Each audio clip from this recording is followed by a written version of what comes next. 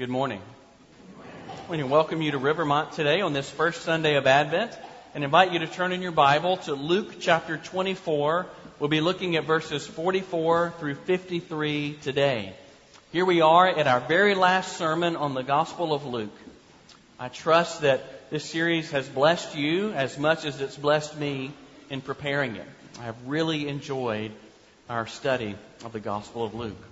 Following Epiphany in January and a few other sermons, special sermons, we're going to begin studying the book of Daniel, inquiring how we live as faithful citizens in the kingdom of heaven while remaining exiles here on this earth. What does the Bible have to teach us about living for Him in a multicultural, pluralistic world? We'll look at that beginning in January. But today we turn to the last verses of the Gospel of Luke in what has been called the Great Commission in Luke's Gospel. And it's followed by the Ascension, where the Lord Jesus ascended to the throne. And we turn here on the first Sunday of Advent, when the church prepares to celebrate the birth of Christ and the return of Christ. It's a little bit of from the end, looking back on the beginning. And how fitting. For way back in chapter 1 of Luke, in verse 32, we were told, "The Lord God will give to him the throne of his father David, and he will reign over the house of Jacob forever, and of his kingdom there will be no end."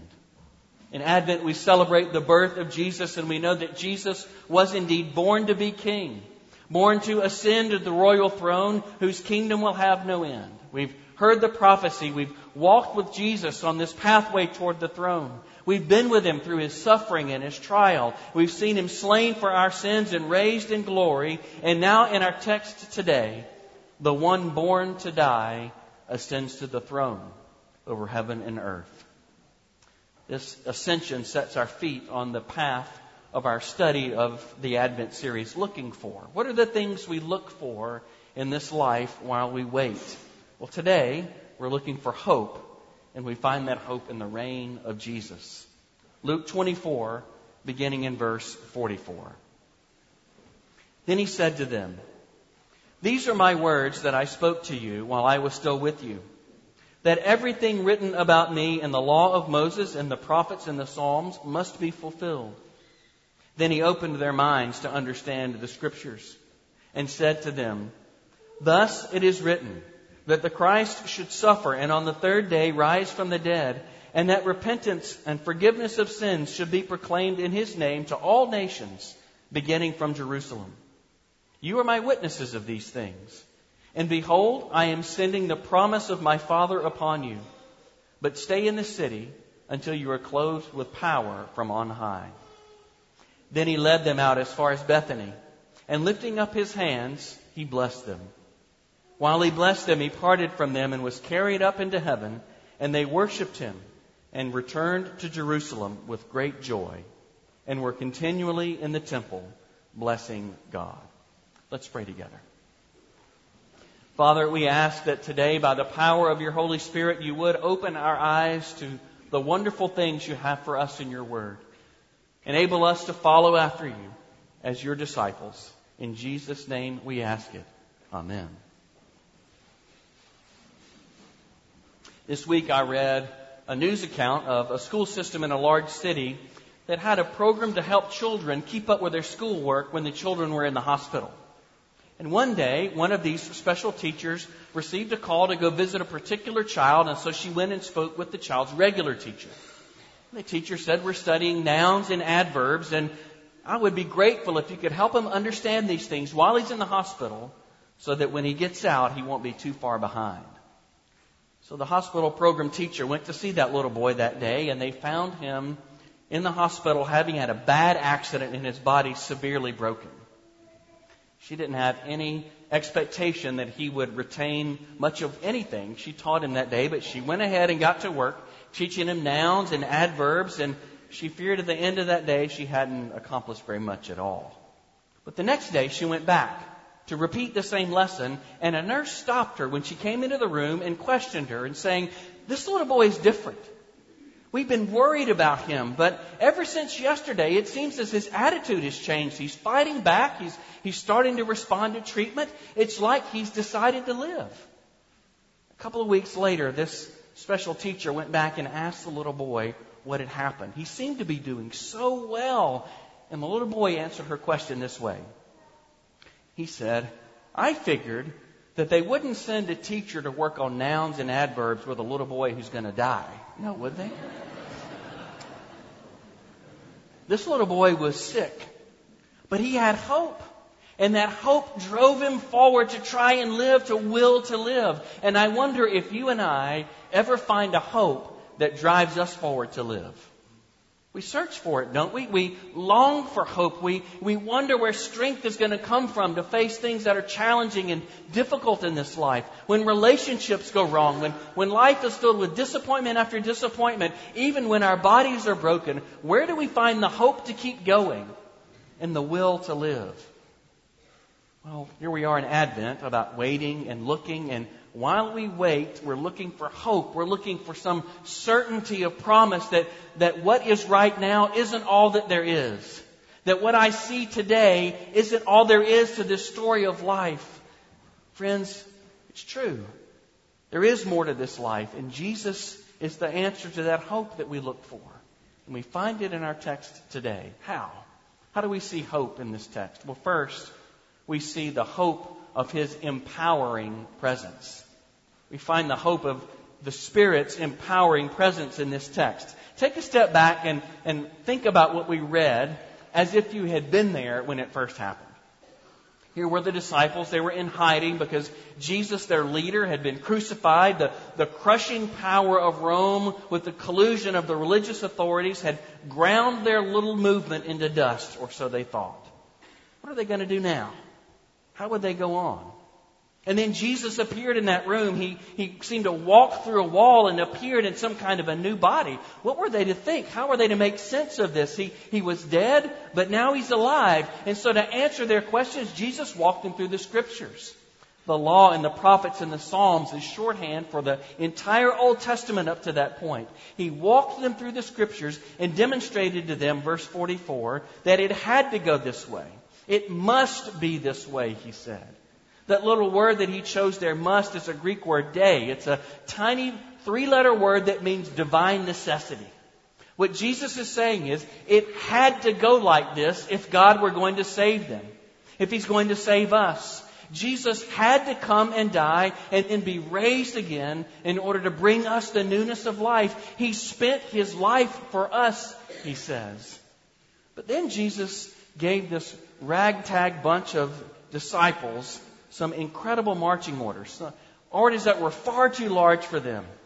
He called them now to go and spend their lives for others. He had spent His life for them, and now they were called to spend their lives for others. We hear it in verse 47. He called them to preach repentance and forgiveness of sins, proclaimed in His name to all nations, beginning from Jerusalem.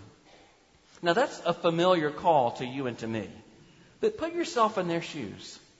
How would this tiny little group of outlaws, of poor men and women, how would they have any effect at all on all the nations? That seems preposterous that they were supposed to go from this little room and preach repentance and forgiveness to all the nations. It's ridiculous in their strength. And further, what Jesus told them to do was completely backwards. Because for their whole lives, Jerusalem had been considered the epicenter of the world. The whole religious system was set up to draw people to Jerusalem, draw them to come into the temple. It was like centripetal force, pulling people closer and closer into Jerusalem, into God's presence. But now Jesus reversed it all. He says rather than draw people to Jerusalem, verse 47, now from Jerusalem, they are to go to all the nations. It's now like centrifugal force, flinging them out into all the world with this proclamation of forgiveness and reconciliation with God in Christ. It's like being on a merry-go-round. I don't know if playgrounds still have merry-go-rounds or whether they're considered too dangerous these days, but you guys know what merry-go-rounds are. You get on it, and it's a wheel, and it goes around and around and around. And what happens if you get near the outer edge of a merry-go-round? What happens? You get flung off, right? That's centrifugal force. It flings you out. And that's the same force that Jesus is suggesting is to be at work among His witnesses. He's flinging them from Jerusalem into all the nations of the world with this message of the cross and resurrection. And it sounds preposterous to this group. How ridiculous would this little band go to all the nations of the world, be flung all over God's earth with this message? How on earth could that happen? Well, it's not going to happen in earthly power, but it will happen by the Spirit of God. Look at verse 49. He said that the promise of the Father sent is going to empower them, and that promise of the Father is the Holy Spirit. And He empowers not only those witnesses, but you and me as well. How are they going to turn the world upside down? It's impossible without Him, but He's going to do it in them and through them, He says. Certainly the Spirit had been with them before, but He had to change their hearts. He had to regenerate them. He had to enable them to believe. He led them. He taught them. He convicted them. But now, verse 49, they would be clothed with power from on high. That's the power of the Spirit of God to lift high the name of Jesus and affect all the nations. Now, how would they do that? How would they be flung to all the nations and seek to have any effect at all? It comes by the power of the Spirit of God, enabling them, empowering them toward this mission. You see, Jesus had a mission to preach the forgiveness of sins and reconciliation with God to go all the world. And in order for this mission to go forward, He sent the Spirit to empower that mission. And finally, He called a church to pursue that mission. What might that mean for us? For you and me, Jesus still has a mission of preaching forgiveness and proclaiming reconciliation to all the world. He still has sent the Spirit to empower His people to it, and He has called a church to pursue that mission. It is so easy for us to forget or neglect that fact. And the way that we do it is by misunderstanding the church. You see, the church isn't a building. The church isn't a facility. But the church is a people.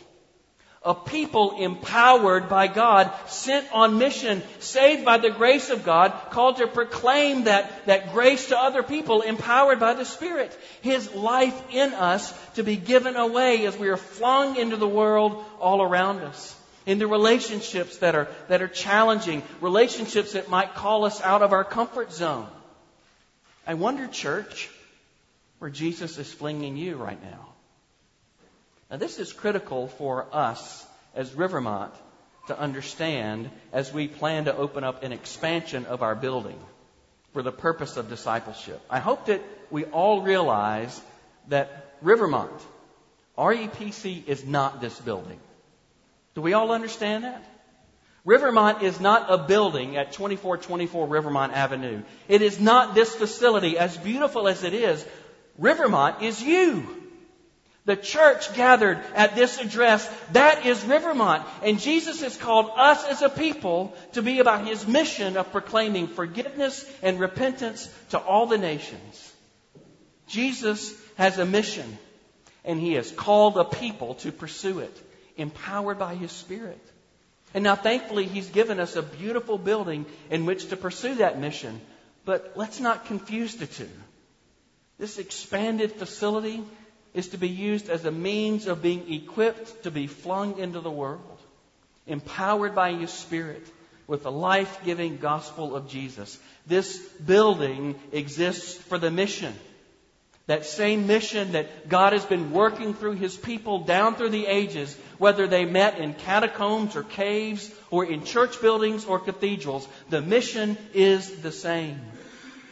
And He calls us to the nations right where we are. See, the nations, friends, are gathered around our Thanksgiving tables. The nations are in our neighborhoods. The nations are in refugee camps. The nations are in our workplaces. The nations are in our families. And you, verse 48, are witnesses of His power and His glory. And He brings about the results of His work, using you and using me as His instruments. Jesus has a mission. And He's called you, church, to pursue that mission. And yet, like the early disciples, so often we are flung into places where we feel unable to do anything. We feel as though we have heartache and powerlessness to help someone in crisis. We may feel deficient for words to ease somebody else's sorrow. We may see the limits of our own abilities and problems that are way too big for us. We might feel the ache of a spouse or a child or a friend who's cold toward the Lord Jesus. Or we may find someone making a disastrous mistake and we desperately want to keep them from making it. And one of the hardest lessons in the Christian life is to figure out what to do with these feelings of inability and weakness. What do we do when we feel like we aren't up to the job? Jesus told these early disciples, just like He tells you and me, hope. Because we are simply witnesses, empowered by His Spirit. And He's the one who holds hearts in His hands. We testify, we hope, we pray, we trust, we communicate the gospel, and we know that the one who gathers from every tribe and tongue and people and nation uses us to do it. It's not our job to fix anyone else. It's His job. Our role is simply to be witnesses. Witnesses of a people who are undone by His grace and His work and His forgiveness in us. Jesus is building His church, and He calls the nations and He calls neighbors, and nothing will stop Him from His work. And friends, He uses us to do it. So let us not be confused, and instead let us be the church empowered by the Spirit to communicate the gospel of Jesus as the light of Christ in this city and in this world. Are we willing to be flung into relationships that are challenging so that His light might shine through us as His people?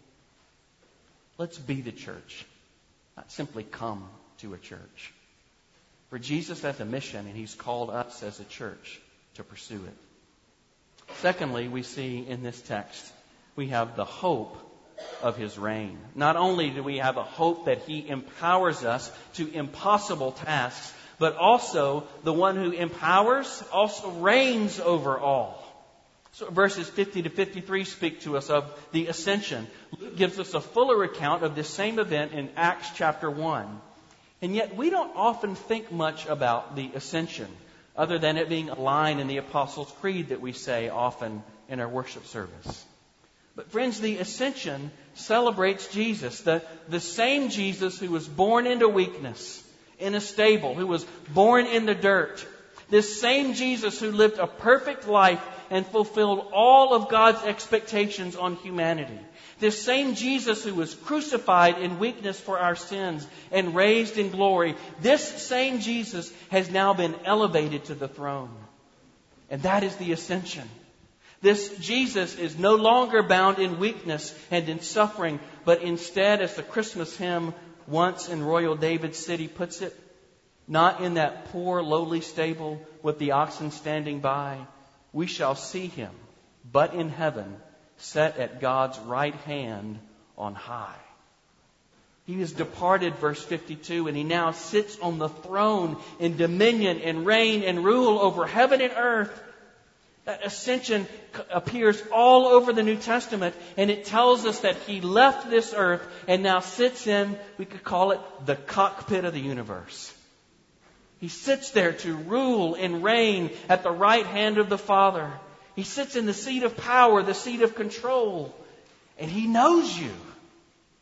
The one who sits on the throne knows your name. The one who sits on the throne knows every one of our sins. He knows all of our flaws, and yet He rules with love toward people like us. Let's think about some of the implications of the fact that Jesus reigns and sits on the throne, and ask if it drives us toward hope. Well, one implication is that the one who sits on the throne is our advocate. He's no longer our prosecutor. The one who sits on the throne is our advocate. He is no longer our prosecutor, as Hebrews 9:24 says. It tells us that He appeared before the Father on our behalf, pleading that His blood cover all of our sin, all of our guilt be washed away because He died in our place and He now is our advocate on the throne. The one who sits at the highest place knows the worst thing about you and about me. And rather than using that information to harm us, He draws near to heal and to assure us of His love. The judge who could condemn has become our advocate. And it's true. He sits on the throne as an advocate for you and for me.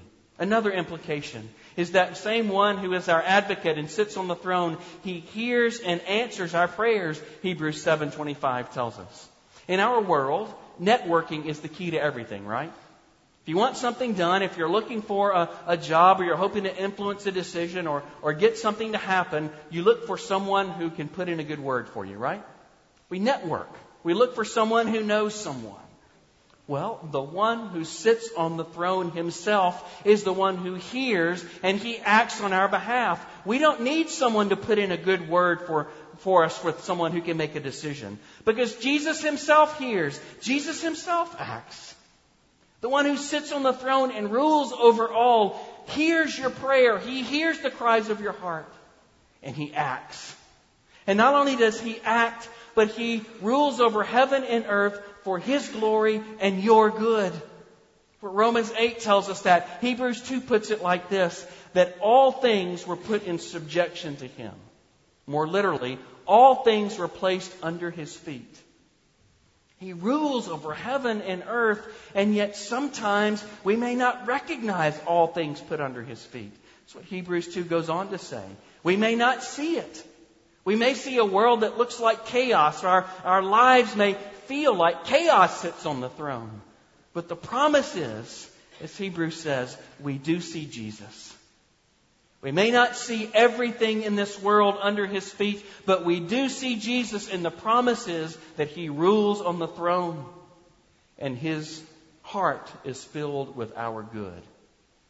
Jesus sits on the throne and rules for His glory and your good. And He also assures us, He announces peace in His name. He announces flourishing. He announces wholeness throughout all the world. And He's going to bring it about. No matter how chaotic this world looks right now, He is going to bring about wholeness and peace and flourishing when He returns. Another implication. The one who sits on the throne will return to gather us home. And no one and nothing can stop Him from His work. This one who is coming knows your name. And He knows the details of your life. The Bible says that He knows the very number of hairs on our head. No detail of your life is lost on Him. And He is coming to get you, to gather you and bring you home. The one who knows every minute detail of your life sits on the throne. And He rules and He reigns for your good. And one day, every knee will bow and every tongue confess that this Jesus is Lord. Philippians 2 tells us. Well, what does that mean for you and for me? Well, all those that harm and hurt His people, all those who are perpetrating injustice and persecution, all those who seek to kill and steal and destroy, or anyone seeking to oppose His way, will one day be set straight. And your hope and your trust in Him will be vindicated. He's coming again. And every knee will bow, meaning He is going to win. He will triumph, and you and I will along with Him.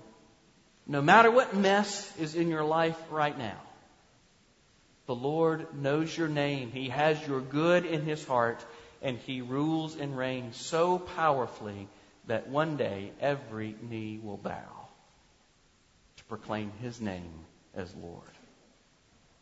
I'm not sure what kind of hope you're looking for today. I'm not sure what burdens you face. But if the close of the Gospel of Luke tells us anything, it tells us that we don't face those burdens alone. We face them with certainty that the Lamb who was slain for us now sits on the throne, and He promises us good. He promises us life by faith in His name. Maybe you're like the little boy in the hospital today, struggling to stay alive, struggling to keep your head above water, and you're wondering, where is the hope going to come from to keep living, to keep fighting, to keep struggling? Friends, it comes from knowing Jesus. The same Jesus who died for you now rules. And He sits in the cockpit of heaven and earth, and He promises us life.